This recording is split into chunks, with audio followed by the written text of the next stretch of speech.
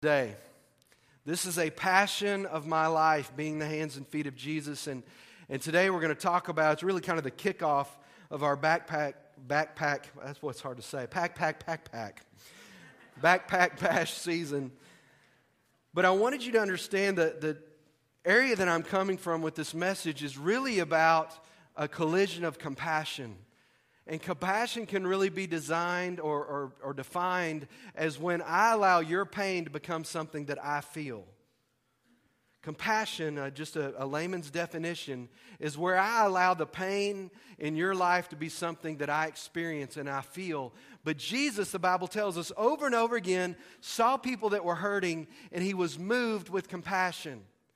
It wasn't just that he felt bad for them. Oh, that's terrible. They're not feeling good. You know, he saw people's hurt and his pain, and he was moved with compassion. He moved to action. He did something about it. What's interesting is when he got ready to go back up into heaven, he gave us the same mission. So when you talk about being Jesus' hands and feet, you are literally Jesus' hands and feet in this world.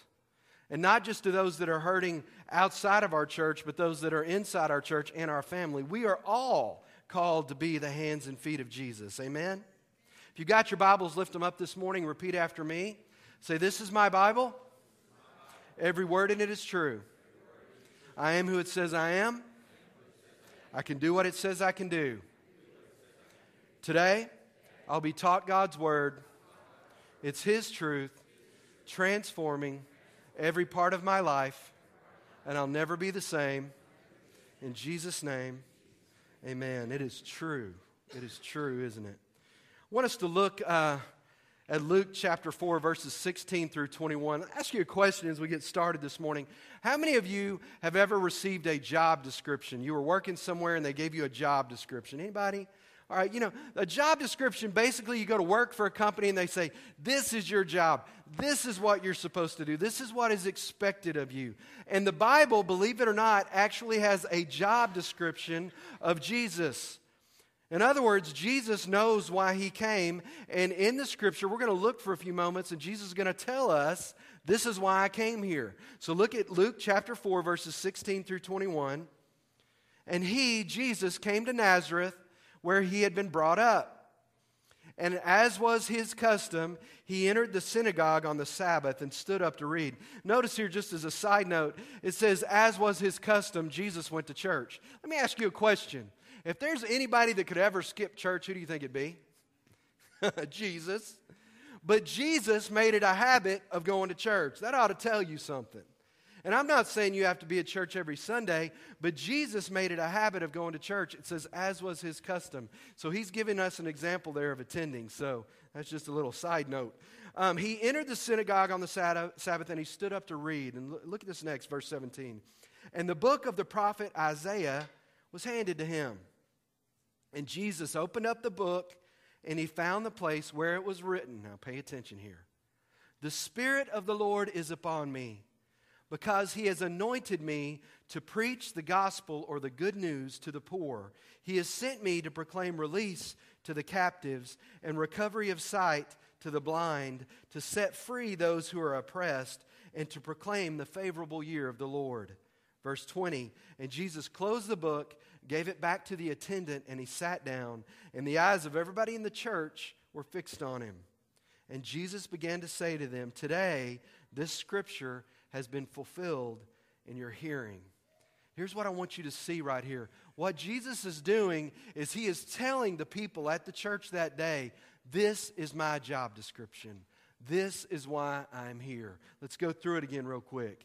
He's anointed me. God's anointed me to preach the gospel, the good news to the poor. He sent me to proclaim release to the captives and recovery of sight to the blind, to set free those who are oppressed, and to proclaim the favorable year of the Lord.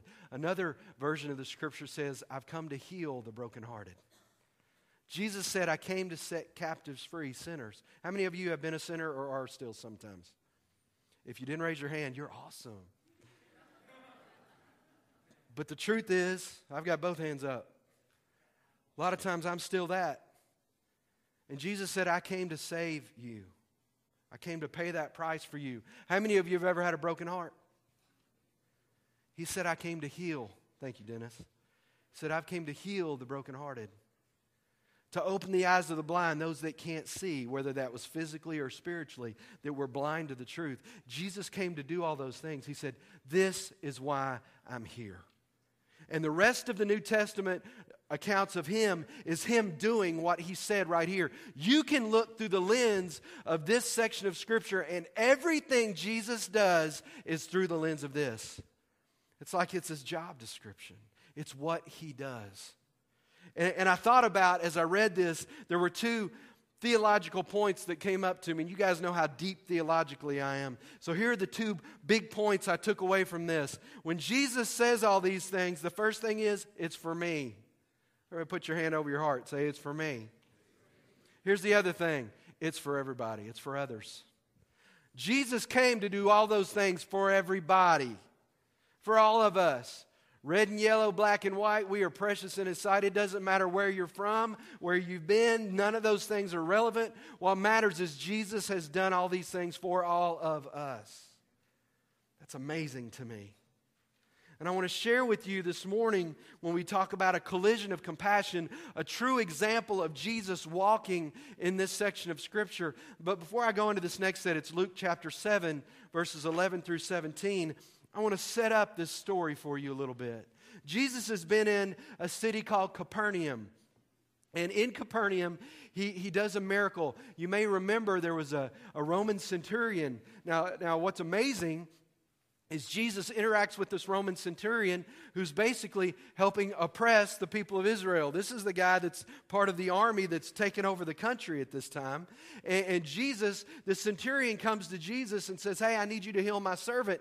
And everyone is shocked, A, that Jesus would even talk to him, but B, that Jesus heals his servant and talks about that this guy has more faith than anybody he's seen in Israel. It's this amazing thing of Jesus being the hands and feet of God, loving people, even people that are not Israeli, even people that are not Hebrews. God's loving these people that are oppressing them. It's amazing. So Jesus does this miracle, heals this Roman centurion servant, and the Bible tells us that many people started following Jesus at this time. Because everybody likes a good show, don't they? Everybody likes that. I mean, Jesus is healing people. Let's go watch what Jesus is going to do. So Jesus is leaving Capernaum, and when he does that, a crowd is following him. Okay? So let's pick up from right there. Now you have the backstory. Soon afterwards, Jesus went to a city called Nain, and his disciples were going along with him, accompanied by a large crowd. Now, as Jesus approached the gate of the city, a dead man was being carried out, the only son of his mother, and she was a widow. Now, let me back up here, explain something to you. In that culture of that time, this woman now whose husband has died, so she's a widow, but then her son dies. This woman, at this moment in her life, is completely destitute. She has literally lost everything. She's not only burying her only son, she's burying hope. Her life is effectively over. And with every drop of dirt that's put into the grave with him, it might as well be her jumping in there with him because she knows she's done. She knows this, okay?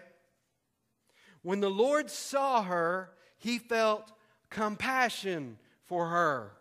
Jesus felt her pain. He felt compassion for her. And He said to her, "Do not weep." And He came up and He touched the coffin, and the bearers came to a halt. And Jesus said, "Young man, I say to you, arise." The dead man sat up and began to speak. And Jesus gave him back to his mother. Look at verse 16. I love Luke. I love how Luke tells us what's going on. Fear gripped them all. What do you think was happening right now? That's exactly right. What it could have said was everybody was freaking out, okay? Because that's what was happening. Fear gripped them all, and then they realized what was going on, and they began glorifying God, saying, "A great prophet has arisen among us, and God has visited His people." Remember one of Jesus' names, Emmanuel, God with us? Verse 17, and this report concerning Jesus went out all over Judea and in all the surrounding district. I'll tell you a little bit about Nain. Capernaum at this time was a pretty big city. It was an important place for this time in history. But Nain was nowhere. Nain was nowhere. And Jesus goes walking out of Capernaum having just done this miracle, and he tells the disciples, hey guys, we're going to Nain. Some of them were probably going, where is Nain? Where is Nain? That's like, where is Smithville? I mean, where is Nain? And so they don't know what's going on. But let me tell you a little bit of history here. Nain is 25 miles from Capernaum. Now remember, they didn't jump in the van and drive to Capernaum. They are walking to Capernaum, and it's 8 to 10 hours walk. To Nain. They're walking 8 to 10 hours to get there. But what's also interesting about Nain is it is a very rocky, hilly place. It's hard to get around in Nain. So not only are they walking a long way, they're walking through terrain that's difficult to navigate. And who wants to go to Nain anyway? Because Nain is nowhere.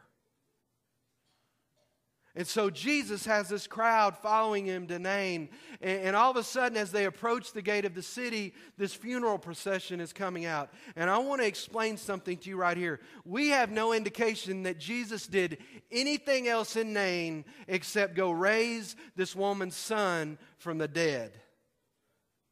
We have no evidence in Scripture that she was a good lady or a bad lady. We don't know what her place was. We don't know anything about her. It just says a widow. In other words, Jesus is going to a place to raise this woman's son from the dead because she's hurting. And God sent him there. God sent him to nowhere, to nobody, to help her.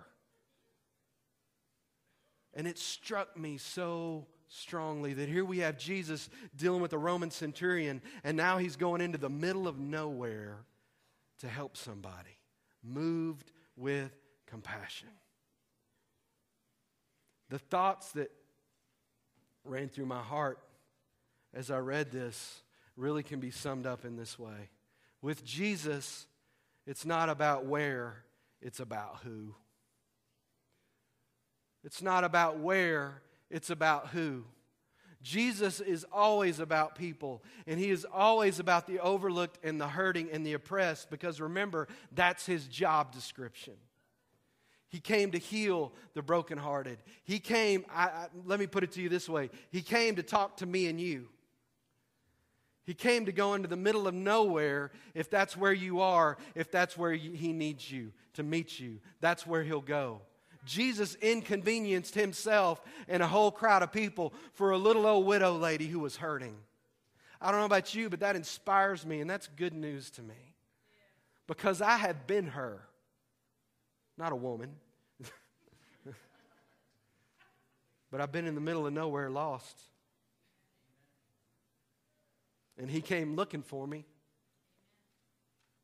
I think it's interesting that as Jesus approached her, notice he doesn't say anything to her about why he died. Notice he doesn't say anything about the situation at all. Jesus just goes and is moved with compassion because of her pain. I don't know about you guys, but how many of you grew up in a church that you felt like God was hiding behind a tree or a rock and he was waiting for you to mess up? Anybody? I got to tell you a funny story. Years ago, I was in the church getting ready for a service one day. And this guy goes walking through that door.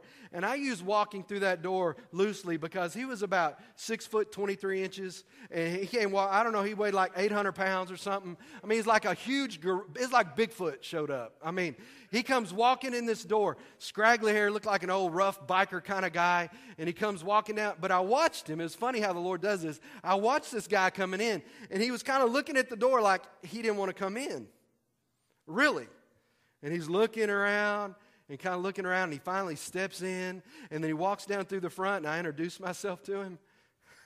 I said, man, why are you so nervous? Here's what he said. He goes, I was kind of expecting to be struck by lightning when I walked in. For real. And I thought how true that is for many of us. That we just, we're kind of waiting. We've been conditioned to think, hey, God, God's going to get you. You better eat your vegetables. God's going to get you. You know what I'm saying? And so we get conditioned to think that God is just waiting to bonk us on the head every time we mess up. And we don't see that at all in the way that Jesus interacts with people, ever. Jesus goes to the lost and the hurting and the sinners and the religious, and he goes to everybody. And if you notice the way Jesus treated everybody, it was the same. Whether he's talking to Nicodemus the priest, or the woman caught in adultery, or this little lady who's lost her son and she's a widow, he deals with everybody the same. He feels compassion for us. And he's moved with compassion for us because he came to heal the brokenhearted. He came to set the captives free. That's why he came. When God sees you, he doesn't see your sin, he sees your pain. And I want you to understand clearly today, God is not pro-sin at all. Jesus died to forgive our sin. God is not okay with sin. It cost him everything to be able to receive us back. Jesus died to cover our sin. When Jesus was dealing with the woman caught in adultery, what did he say? Go your way and what? Sin no more. Why? He said, because it's killing you. Sin kills us, but God loves us. And he is willing to reach down into the pain and the loss and the hurt of our lives to pull us out of that because he loves us that much. God has come to help his people, not to condemn them. So how do we become, if this is Jesus' job description, and Jesus, when he's getting ready to go back to heaven, said, hey, you've seen what I've done, now go do likewise. He also says this to the disciples. One time the disciples were with Jesus, and a couple of the disciples said, hey, Jesus, show us the Father, show us God. And this is what Jesus says.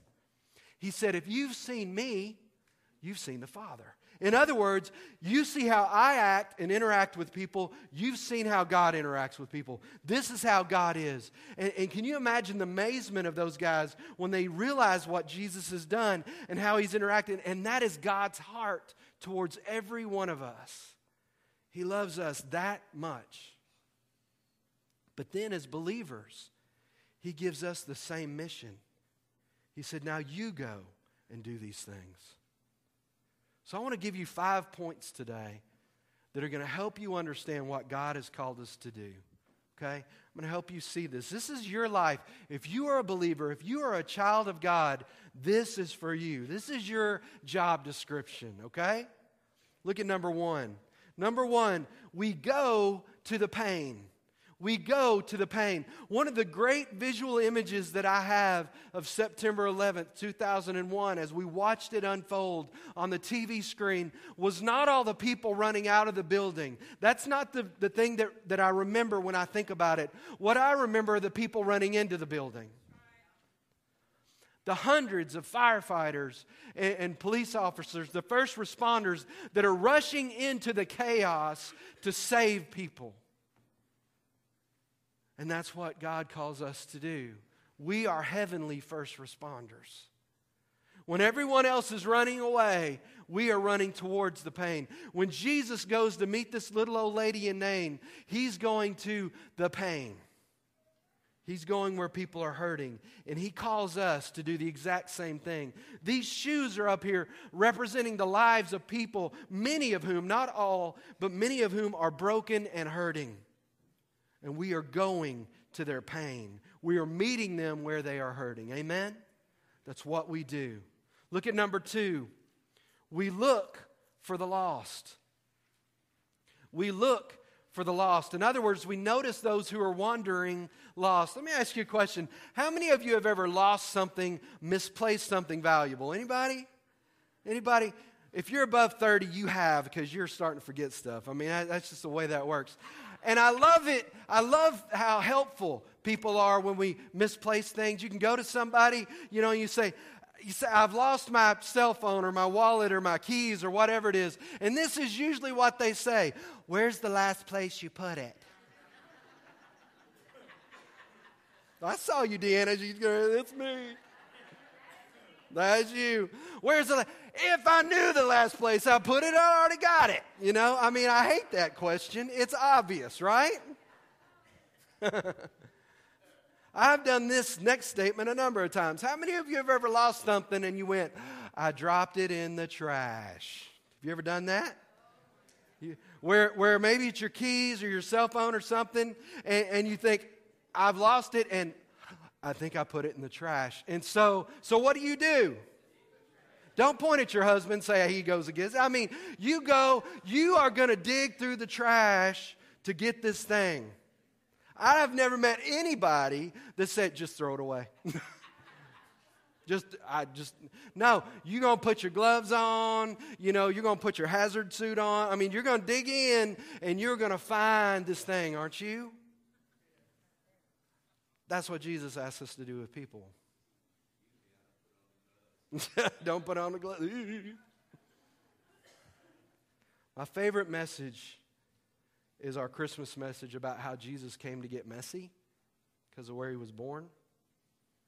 And he calls us to get messy too. Because we are willing to sift through the trash to find a cell phone, but how much more valuable are the hearts and souls of people who are in trash? And he asks us to dig in. You know why? Because that's what he does. He does the exact same thing. And he jumps right in and he calls us to go do the same thing. We look for the lost. Amen? Look at number 3.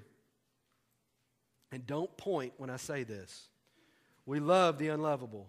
Don't look. But straight ahead. But we do. We love the unlovable. I saw something interesting this week. I like to check out the news, and I was looking on my iPad this week, and there was one of those little subheadings that is off on the side of the news way down, and it said, snake dies from eating porcupine. Did y'all see that? Surprise! I mean, you would think at snake school they'd have said, now look, this thing, don't eat it. It's kind of like eating Cajun food. It will bite you back. I mean, that's what went on. And that snake got a surprise, didn't he? But people are like porcupines sometimes. But you know why people are like that? Because they've been hurt. And people have these defenses in their life, these porcupine quills in their life that say, stay away from me, because anytime people get really close to me, I end up getting hurt, or I end up hurting other people. So I've got these porcupine quills out. What Jesus is asking us to do is love porcupine people. But that's what he's asking. And I know some of y'all, and some of y'all are porcupine people. Dennis is pointing at you, Donald. That's not nice at all. It's easy to love people that you love. It's hard to love people that are mad at you. But what our Savior do? Father, forgive them. They don't know what they're doing. They're porcupines. They're hurt. We're called to love the unlovable. Look at number 4. We give hope to the hurting. We don't give out shoes. We don't give out backpacks. We don't give out haircuts. We give out hope. We show people that there's more than what they see. It's not about the fireworks, Jack. We're touching people's hearts, right? We're reaching out to the hurt and lost people in practical ways. That's what Jesus did. I spoke to a group of pastors a couple years ago. They wanted me to talk about church marketing and how to reach communities and those kind of things. And I said, here was a question I asked these guys. I said, why did Jesus feed hungry people? And these guys were looking around theologically trying to figure this out. I said, it's because they were hungry. Notice it didn't say everyone was hungry, so they gave them shoes. Why? They don't need shoes. They need food. We're giving away shoes because they need shoes. Still remember the first year. I think Marty told me about it. Little girl comes up with duct tape on her shoes. Never had her own pair of shoes. Wearing hand-me-down duct tape shoes. I'm not okay with that. But it's not ultimately about the shoes. It's about her having an intersection with Jesus. And one of you is going to be that person that intersects with her and loves her. That's what we do. We bring hope to the hurting, that it doesn't have to be this way. This past couple weeks, I was getting beef jerky for Father's Day because men need beef jerky and gravy.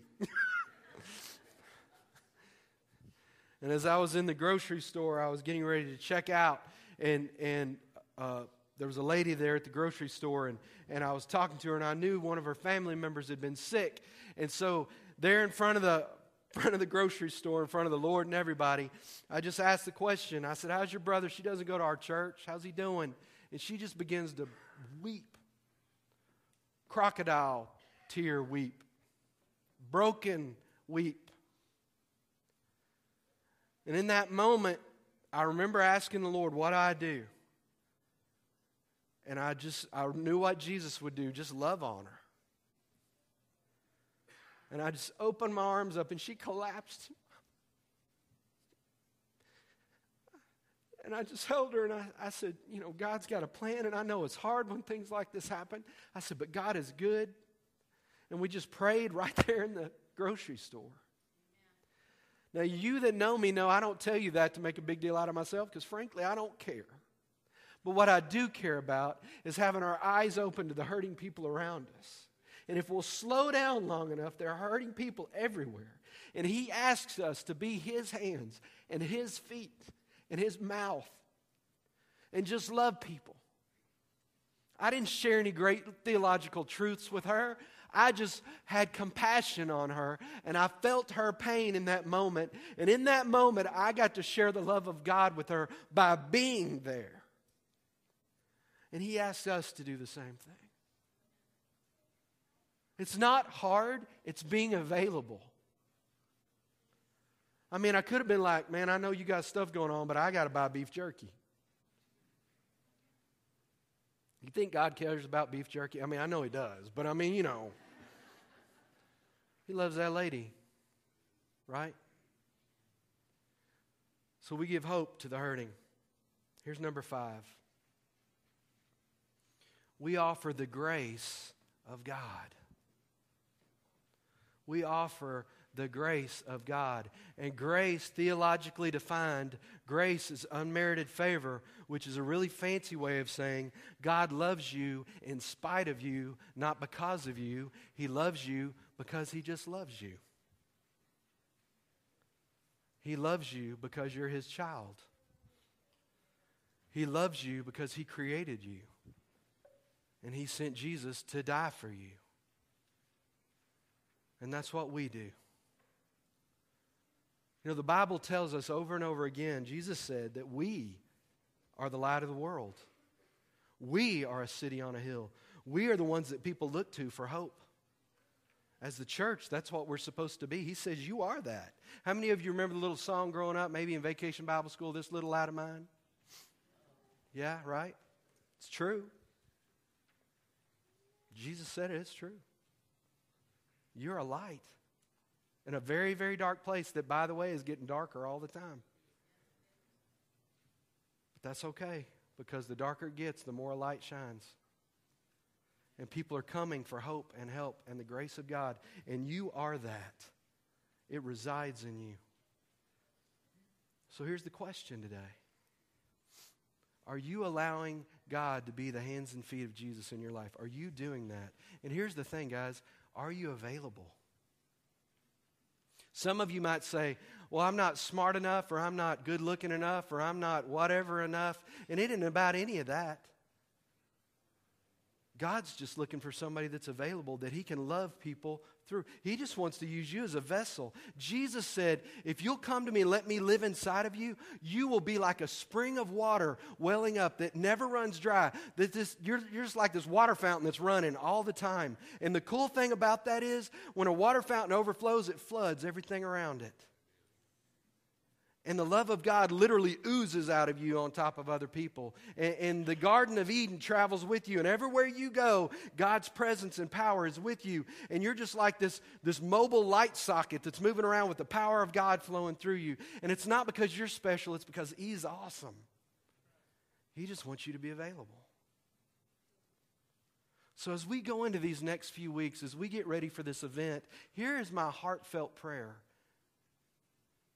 We need to be loving people like this every day. It's not about 5 hours on August the 8th. It's about every day. In the classroom, at home, at work, at the grocery store, the chicken house, the truck stop, wherever you are. It's about the love of God flowing through you. At school, with students, wherever you are. That's the mission. It's at the gym. It's wherever you are in the light and the love of God. Over there when you're dealing with those parolees, it's dealing with every one of these people and allowing the love of God to flow through you. Because let me tell you something. At the end of the day, guys, your relationship with God and your relationship with people are all that matter. It's not going to be how much money you made or didn't. And I'm not saying that's not important. But what is going to matter is how you interacted with other people. I'm convinced, and I'm going to close. There's 2 types of sin. There's the sin of commission, which are the sins that we do. I ate the cookie when I shouldn't have. That's a sin of commission. I did that. Then there's the sin of omission. The sin of omission are the things I should have done that I didn't do. Guess which one's harder to get over? Omission. I wish I would have. I wish I would have done this. I wish I would have said something to that person. I wish I would have called such and such. I wish I would have. Because when you ate the cookie, you can get free. Well, Lord, I ate the cookie. Lord, I'm sorry. I repent. I'm not going to eat the cookie. Well, that's over. But when you look back and you realize the people that you could have interacted with that you didn't, that's hard. So let's decide as God's people that we're going to allow Him to flow through us and in us and be available to Him. And just be available to the people around us and love people. Amen? Let's pray. Father, I thank You for this wonderful, amazing, awesome church. And when I say that, I mean these people. And Lord, I just thank You that You came to heal us. You came to set us free. You came, Lord, to give us new life. Father, to give us a life that's abundant, to give us a life that overflows. Father, thank You for that. But that's only the start. You call us, Lord, to be Your hands and Your feet to a hurting world. Father, to be Your hands and feet to our families. To be Your hands and feet to our brothers and sisters in church. To be Your hands and feet in our jobs, in our community. And Lord, in the schools, everywhere we are, we're just supposed to be Your hands and feet. If you're here today, and God's really speaking to you, and maybe you realize that, like I am a lot of times, you're just being really selfish. And life's really kind of about you. And you're kind of miserable because you're not doing what you're supposed to be doing. There's nothing more fulfilling in life than doing what God's called you to do. There's nothing more fulfilling in life than allowing Him to flow through you to meet somebody else's need, because you will feel fully alive when that happens. That the Creator of the universe has decided to live in you and love people and do things through you. That's amazing. So here's what we're going to do. It's going to be a little different today. If you're here today and that's you've been maybe about you, maybe you've been focused on yourself, but you realize today that you've been created for so much more, that you want to allow God to live in you and flow through you. You want to surrender yourself to Him, Christian, in such a way that God has the ability to just move through you. In other words, saying, God, here I am, use me. Here I am. I'm available. So if that's you today, and you want to make yourself available to God, nobody's looking around. This is between me, you, and God. If you know that this message is speaking to your heart, why don't you just slip your hand up and say, Pastor, I want to be more available. Amen. Hands all over the auditorium. That's awesome. That's awesome. You can put your hands down. I also know there's some of you that feel that way, that you had your hand up on the inside. I want everybody to stand up this morning.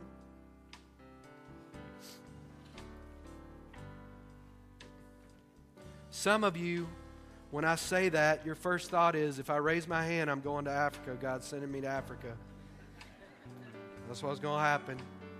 Well, here's the deal. I can't promise you that God's not going to send you to Africa. But He may just be sending you to the grocery store. He may just be sending you down the hall to your kids. He may just be sending you across the aisle. It's just making yourself available to Him. Everybody put your hands on your heart this morning. I'm going to speak a blessing over you and a prayer over you. Father, I just thank you right now that as we recognize that you love us and you loved us so much that you sent Jesus to die for us. But Lord, we know it goes beyond that. That you've called us to lay our lives down and allow you to live in us and through us. That there's a world that's hurting and dying that needs you. Father, just in this moment, for those that raise their hands, for those that are willing, Lord, right now, Father, I just ask you to just use them. Holy Spirit, rise up in them, fill them, empower them to be witnesses for you. Lord, let your love overflow in their life. Let your love overflow in their life, that they would love those around them. In Jesus' name, amen. I'll say this one more thing. I think this is important. You know, when you're doing the dishes, you remember that one time you did the dishes? When you take a cup, bowl, glass, whatever it is, you know, when you begin to fill it up with water under pressure, that water will begin to take everything in there and raise all the impurities to the top, doesn't it? And then it washes them out. When it begins to overflow, it washes them out. And here's the analogy. When you allow the Spirit of God to flow in you, that river of life that Jesus was talking about, what happens is that water begins to flow in you. And when you allow God to use you all the time, He blows all that junk out of your life. He just washes that out. So the more you allow Him to flow in you, the cleaner your life is going to be. And that's a byproduct of that. Because His love's flowing in there. It's just keeping all that junk out. Amen? So allow Him to do that. Father, bless us as we go today. Lord, I pray that you bless this food that we're going to eat. Lord, help us to see people the way that you do. In Jesus' name, amen. As you leave today, high five 5 people. Tell them they're the hands and feet of Jesus. You guys have a great week.